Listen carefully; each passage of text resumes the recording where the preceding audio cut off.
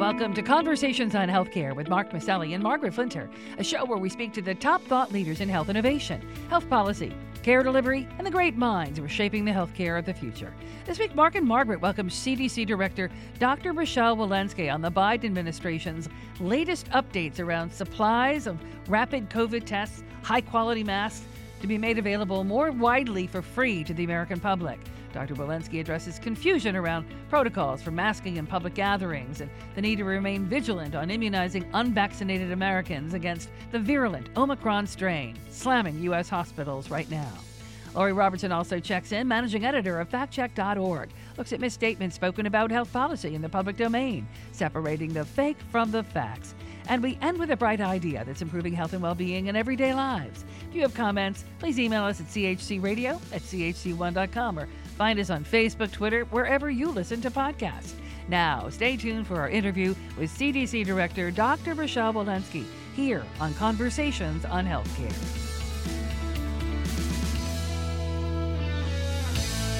Our guest says she has the great honor of leading the Centers for Disease Control and Prevention. During the pandemic, it's been an especially challenging position to be in. Right now, you're going to hear from her, in her own words, direct answers to the most pressing COVID questions as the Omicron variant takes its hold in America. Dr. Rochelle Walensky is an influential scholar. Her pioneering research has helped advance the national and global response to HIV/AIDS. Dr. Walensky is also a well-respected expert on the value of both testing and treatment of deadly viruses, and she's been leading the Center for Disease Control for about a year now. Well, welcome, Dr. Walensky. You know, Thank you so much. I'm delighted to be back with you. In a Politico story, former CDC Director Tom Frieden said about your job, it is incredibly difficult at any time and inconceivably difficult at this time. I'm wondering, though, if you could comment about the story, because it also reports tensions between you and the Biden team for many months. It said you've been too insular and haven't been sharing information with the administration. What do you want our audience to know about this situation? You know, what I would like to convey is, first of all, how proud I am of the work of this agency, 12,000 people strong, whose job it is to quietly but diligently review science and work 24/7 to make sure that we protect America's health, and we provide guidance in real time now during a pandemic with all of the scientific backing that we have, and also recognizing that there's some uncertainty right now. Not all of the science is black and white, that there are some gray zones in the science as we learn more and more, and as this pandemic gives us more and more curveballs. Well, Dr. Walensky, I think I echo those comments that probably never been a more challenging time, though I'm sure some of your predecessors would say that it was equally challenging for them too. Not an easy job under any circumstances. But I'm so glad to have a chance to ask you about this. It seemed like a lot of the noise or criticisms picked up steam when CDC issued the new isolation and quarantine guidelines, and people just seemed to find them confusing. And even in healthcare, when people looked at, okay, there's a conventional isolation and quarantine, then there's contingency, and then there's if it's a crisis. And the translation, I think, at least for people in healthcare, seems to be more like, we just need to get back in and do the job, or the healthcare system's going to implode. I wonder if you could share with people, really, what was the science and the data, the epidemiology that led you to make that decision and feel that you could safely have those different categories for people? Yeah, thank you for that question. So maybe if I may, just to rewind the clock to the week before Christmas, essentially, and what we were seeing was increasing science. We have been standing on the shoulders of 2 years worth of science on the transmissibility of SARS-CoV-2, and also an anticipation of a tidal wave of new coronavirus cases that we saw based on what was happening in other countries. We're about to really threaten our healthcare infrastructure in terms of the number of people who were going to be out sick. And so what we wanted to provide for our healthcare workers, given the science and the epidemiology and what was feasible in talking with our public health and healthcare worker partners, was to provide evidence-based science on what you should do in certain situations. If you're in sort of peacetime, if things are okay, if you really have a stressful situation where you're about to close beds because people are out, and really if you're in maximal stress, what are the things that you should do? How should you follow those? And of course, every healthcare institution is going to have to understand where they are in that spectrum, but this was intended to provide the spectrum. Fast forward, and what we were starting to hear was not only was this going to be a problem in healthcare itself, but that we were going to hear about dialysis centers who didn't have their supplies that they needed, dialysis that they needed. We were starting to hear about pharmacists who are out and therefore people couldn't get insulin. And this was really starting to affect a lot of different areas of health. And so that was really the motivation during that time to make sure we had guidance for the general public as well. Well, I think that underscores the complexity of making decisions. There are so many different factors. But I think generally Americans want to know, when do we expect the Omicron virus to peak here in the United States? We know we've heard some good news out of New York City. It seems like it's dropping. But what's the bigger trend as you look out for the entire country? What's the timing, given the best information you have now? Yeah, from what we've seen from other countries, South Africa specifically, we saw things in South Africa go up really precipitously and then come down actually quite quickly as well. Now, we're, of course, a much bigger country than South Africa, and a more heterogeneous country, perhaps, than South Africa. But what we can expect, based on the trends there, is that we might see that this wave is actually narrower. So while things are coming down in New York, they may actually not yet have peaked in other areas of the United States. But what we generally think is that it'll come down faster than prior waves. Well, the president had a big announcement that there'll be a website for ordering free masks and a way to order free tests at home, which I think will be extremely welcome across America.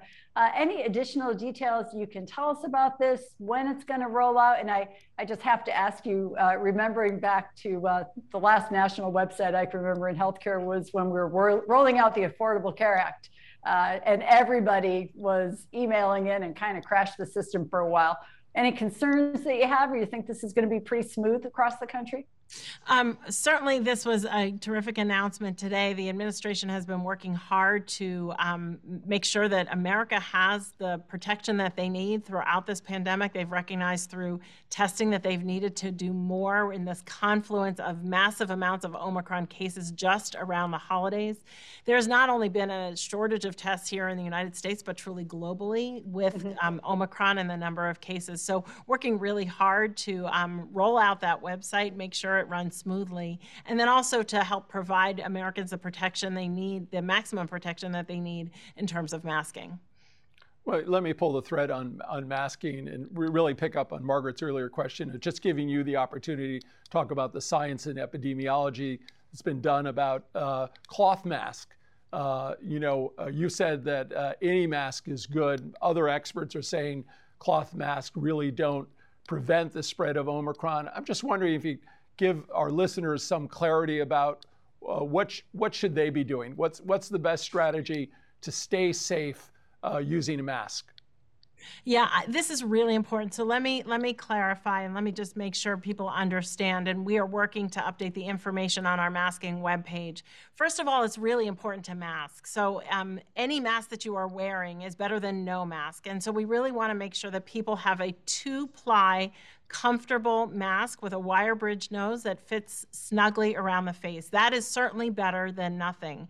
We also recognize that the science demonstrates that there are gradations in the protection of different masks. So there's the cloth mask, the KN95, the N95, and certainly the higher level masks offer more filtration and therefore a higher level protection. They also are pretty well recognized to be harder to tolerate for long periods of time. So the best mask that you can get, that you can wear comfortably, is the one that you should wear. But we also recognize if you can't wear those higher level masks comfortably, that you should wear a cloth mask. Very clear advice for people. And Dr. Walensky, in our audience, we have a lot of folks that are engaged in community health center work, a lot of folks engaged in education and schools across the country. These are very important areas for addressing the pandemic. I know there's an effort underway to make sure that these organizations have the testing supplies that they need. What's happening on this front, and what should health centers or schools across the country do if they're not getting access to these tests? Do they have a voice in the administration and a way to get help? Yeah, first of all, let me just say a general thank you for all of the incredible work that you and your partners have been doing in our healthcare centers, our health centers across the country, because it has been instrumental in our ability to access populations, and we're just very grateful for that partnership. We have an increased community access to testing initiative. We call it the ICAT initiative, that is doing more testing in our community health centers, and also through our schools. So we had $10 billion from the American Rescue Plan that went to rollout of testing in schools. We at CDC have peer-to-peer consultation if you're a school and you want to learn how to do a testing program. If you need referral for testing programs, how to conduct one, some technical assistance, all of that is available from us here at CDC, websites into how to engage and get more tests. So all of that is available. Please do reach out, because what we do know is that it's critically important for our children to be in school. We also know that during the Delta wave, we successfully had 99% of our kids in school. And then importantly, to keep our kids safe in school, we know it's important to vaccinate them. We have just about 17% of our children between the ages of 5 to 11 who are currently finish their primary series, and we really want to increase those numbers. So we look to you for some help there as well. Well, let me just pull the thread on that, because those numbers have been disappointing, the 5 to 11-year-old. And I think all of us who were doing mass vaccination sites and or at our regular primary care sites knew that the 12 and over, we had much better success. And I'm wondering if there's anybody in your family or extended family or among your friends that might have a child in that group that might be resistant to the vaccine. I'm wondering, what would you say to them to try to convince them to take this vaccine? Yeah, really great questions. First of all of our research demonstrates that you all are the trusted messengers in this. So again, we're looking for your help, and I know you're out there doing so much to try and get our children vaccinated. What I generally do in these situations is not to talk, but to listen. What are your concerns? Because I could convey a whole bunch of data, but in fact, those data don't reflect the concerns of a given parent. So how I generally approach it is say, what are you thinking about? Why have you not? Why have you been resistant or reluctant? Do you need to talk to other parents who've had their kids vaccinated? Do you want to see the data on safety, because it's now publicly available?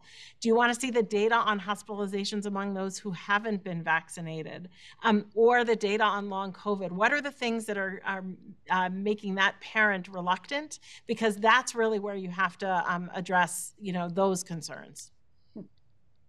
Well, Dr. Walensky, you're doing a great job of informing and updating the knowledge of our audience. So I'd like you to maybe just comment on another area, and that is how we're keeping an eye on what might be coming down the pike in terms of variants. We know that you're using genomic surveillance. Maybe explain that a little bit to our listeners, to track emerging variants, how that works, and can you shed any insight into what you are seeing beyond Omicron right now, if anything? Yeah, it's really important. So we work collaboratively in an interagency group with CDC and other agencies, including NIH. And what we do is we work with the WHO and examine what is happening internationally, all the sequences that are coming in internationally, to anticipate what we might be seeing here in the United States. Domestically, what we do is we have a genomic sequencing surveillance mechanism. We generally sequence in partnership with 19 academic centers, commercial labs, every public health state lab, so that we can get a really good line of sight as to the sequences that are out there. How many sequences do we do a week? Well, that generally depends on how much disease is out there, but we do tens of thousands a week. And generally what we do is we figure out how many we need by assessing. We want to know if there's a new sequence here in this country down to the 0.1% level. So if there's a sequence at about that level, we want to make sure that we can find it, a variant at that level. We want to make sure that we can find it. And when we have lots of disease, that may mean 80,000, 100,000 sequences that we do a week. By doing this surveillance, we were able to start detecting Omicron as early as December 5th. Great. Well, let me have you just tell us a little more about what you see at that perch. It's kind of interesting. You have both the national picture, but you have this global communication that goes on with your peers who are running similar CDCs around the globe. And I'm wondering, one, what they might be seeing in terms of variants that are keeping you up at night, and also, what are you learning about what they're getting right? Is there some other country that we're looking at, and they're looking to us for certain things that we've been getting right, but what have they been getting right, and how do we learn from them? Yeah, it's such an important question, and it's such a privilege to be able to work with these other countries to convey science in real time. We meet with many countries many times a week, and it's really just a gift and a privilege to be able to do that. You know, I do think that part of what we need to do is help to vaccinate and protect the rest of the world. We have frequently said no one is safe until everyone is safe. We do know that variants will continue to emerge. They may emerge here. They may emerge from other countries. We do know a large proportion of populations in other countries are immunocompromised, and that many of these variants may emerge by harboring an immunocompromised patients who can't clear the virus quickly. And so we really do have a lot of work to do. So that, I think, is something that we're all watching out for. Certainly other countries have been able to vaccinate higher proportions of their population, and we're talking to them about how they've been effectively able to do that. And some of that is, political will in different times in different regions of the world. So we spend a lot of time thinking about that. Also, looking at the data, we've had this great partnership with South Africa and sharing data with other countries as well, with Israel, with UK, and just sharing the data that we have in real time and data that they have in real time, and really assessing different policies and how they've played out. Well, Dr. Walensky, you're only the 19th person to lead CDC in its history.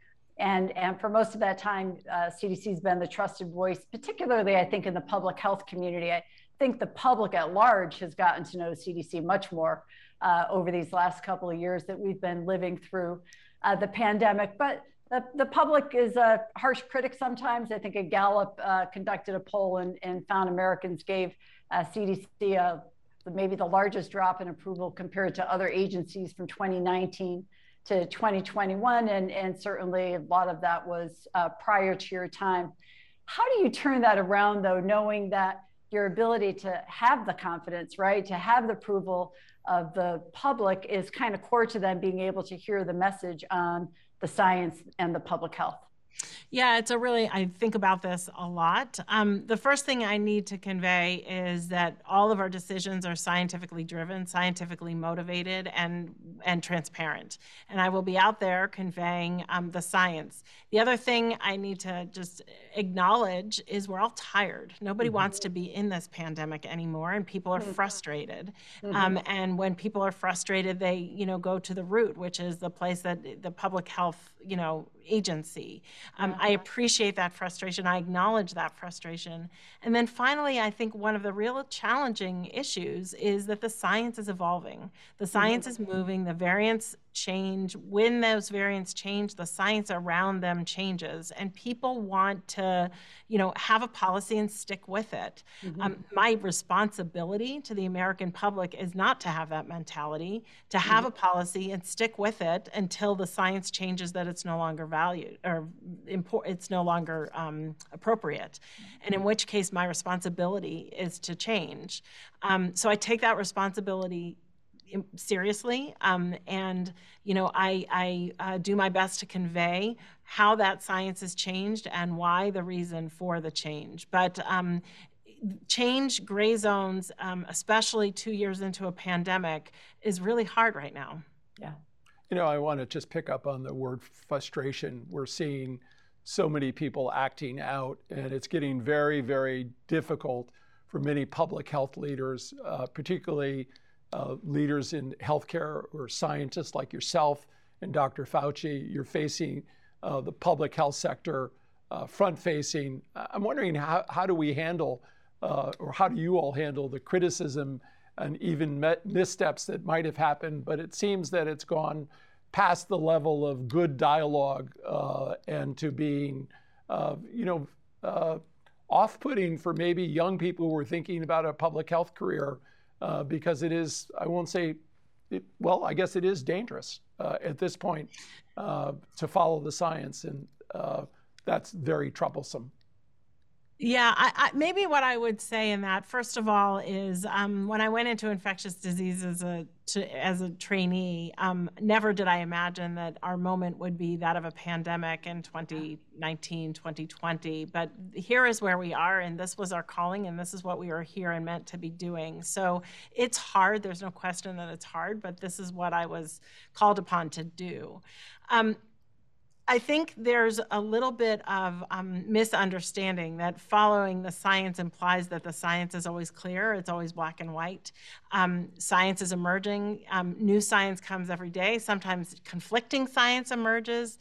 And, I have this great privilege of working with this incredible team, scientific team, where it's a multidisciplinary group. We have immunologists and epidemiologists and everything in between. And because of that multidisciplinary group, we have robust dialogue about how we interpret new and emerging science. And for the most part, we're unified and on the same page, and I think that that's really terrific. But there is a lot of robust dialogue out there, and we need to understand that that's playing out in the public view. Usually it's in scientific meetings, but that is, we should be having that scientific dialogue. Dr. Walensky, we want to thank you for returning to Conversations on Healthcare for this important talk. For our audience, CDC's mission is to protect America from health, safety, and security threats, both foreign and in the United States. And you can go to cdc.gov for information on this COVID pandemic and a wealth of other topics. Dr. Walensky, thank you for joining us. And to our audience, thank you all for joining us today for this edition of Conversations on Healthcare. Thanks so much for having me. At Conversations on Healthcare, we want our audience to be truly in the know when it comes to the facts about healthcare reform and policy. Lori Robertson is an award-winning journalist and managing editor of FactCheck.org, a nonpartisan, nonprofit consumer advocate for voters that aim to reduce the level of deception in U.S. politics. Lori, what have you got for us this week? COVID-19 has killed more than 800,000 people in the United States, according to the Centers for Disease Control and Prevention. Yet a viral video on social media suggests the disease is the same as a common cold. COVID-19 is in the same family of some cold viruses, but its potential for a severe outcome, including death, is much higher than for the common cold. COVID-19 was the third leading cause of death in the United States in 2020, according to the CDC. Heart disease and cancer were in the first and second spots. An analysis of CDC data from the Kaiser Family Foundation and the Peterson Center on Health shows that the same ranking is expected for 2021. Despite those facts, a TikTok video suggesting that the disease is the same as a common cold has racked up more than 4 million views. The video merely shows that a medical encyclopedia published in 1989 lists the common cold as being caused by the coronavirus family. As we've explained, coronaviruses are a family of viruses. There are hundreds of coronaviruses, most of them circulating among animals. There are 7 coronaviruses known to infect humans, according to the CDC. 4 of them cause upper respiratory tract illnesses, often referred to as a cold. 3 of them cause more serious illnesses, including severe acute respiratory syndrome, Middle East respiratory syndrome, and COVID-19. Common colds can be caused by a variety of viruses. Rhinoviruses, not coronaviruses, are actually the most common. Some cases of COVID-19 can be mild, but the potential for a severe outcome is much higher than for the common cold, especially for older people. And that's my fact check for this week. I'm Lori Robertson, managing editor of factcheck.org.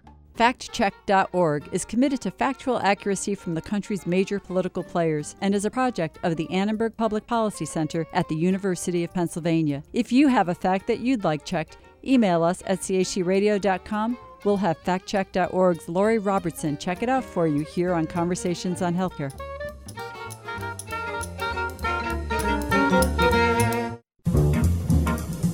Each week, Conversations highlights a bright idea about how to make wellness a part of our communities and everyday lives. When Wichita, Kansas nurse practitioner Michael Warszewski learned of the harsh and often fatal conditions that expectant mothers endure in sub-Saharan Africa, all because they live too far from a medical clinic, he thought there had to be a way to fill that need. Believing that every human being should have access to quality health care, he came up with a solution: Clinic in a Can, transforming shipping containers into fully equipped mobile clinics and operating rooms that can be shipped anywhere in the world where there is a need. When you walk in the inside, you will believe or think that you're inside your doctor's office or inside the clinical environment for which maybe you're an emergency room or an ICU unit. They look exactly the same. Warszewski learned from his early iterations that gas-powered generators could be problematic in low-resource areas and switched all of his portable clinics to solar power, which he says was a game changer. There's no part of the world that does not have sunlight. And so solar power has become the cornerstone of how we re-engineered how we power our clinics, so that now every piece of equipment, including the air conditioners, we can run it off of 500 watts of electricity, which means 6 solar panels on the top and 8 batteries is enough to run a clinic for 18 hours. Since its founding a decade ago, Clinics in a Can have been delivered to war-torn Sudan, to earthquake-ravaged Haiti, and more recently to Santa Rosa, California, an area decimated by the wildfires that also destroyed the main community health center there. Santa Rosa Community Health Center CEO Naomi Fuchs says that the portable clinic provided a lifeline for her patients and was a godsend for her providers in the wake of the disaster. These are converted shipping containers that arrive fully equipped as a medical exam room. These have been an outstanding way to respond to emergencies and to set something up very quickly. The roughly 120 square feet shipping container clinics are designed to support workflow and to become a permanent fixture in low-resource areas, providing not just emergency care interventions, but serving as long-term primary care centers as well. A containerized clinic is something that's a turnkey. It's all built here in the United States. We equip it with the best equipment, and we ship it as a completed project that once on the ground, within 20-30 minutes, is ready to be used. Clinic in a Can, a professionally outfitted shipping container, fully equipped with medical and surgical equipment, ready for deployment to anywhere in the world where a disaster strikes, solar-powered, providing quality, state-of-the-art medical facilities in a low-resource area. Now that's a bright idea. You've been listening to Conversations on Healthcare. I'm Mark Maselli. And I'm Margaret Flinter. Peace and health. Conversations on Healthcare is recorded at WESU at Wesleyan University, streaming live at chcradio.com, iTunes, or wherever you listen to podcasts. If you have comments, please email us at chcradio@chc1.com or find us on Facebook or Twitter. We love hearing from you. The show is brought to you by the Community Health Center.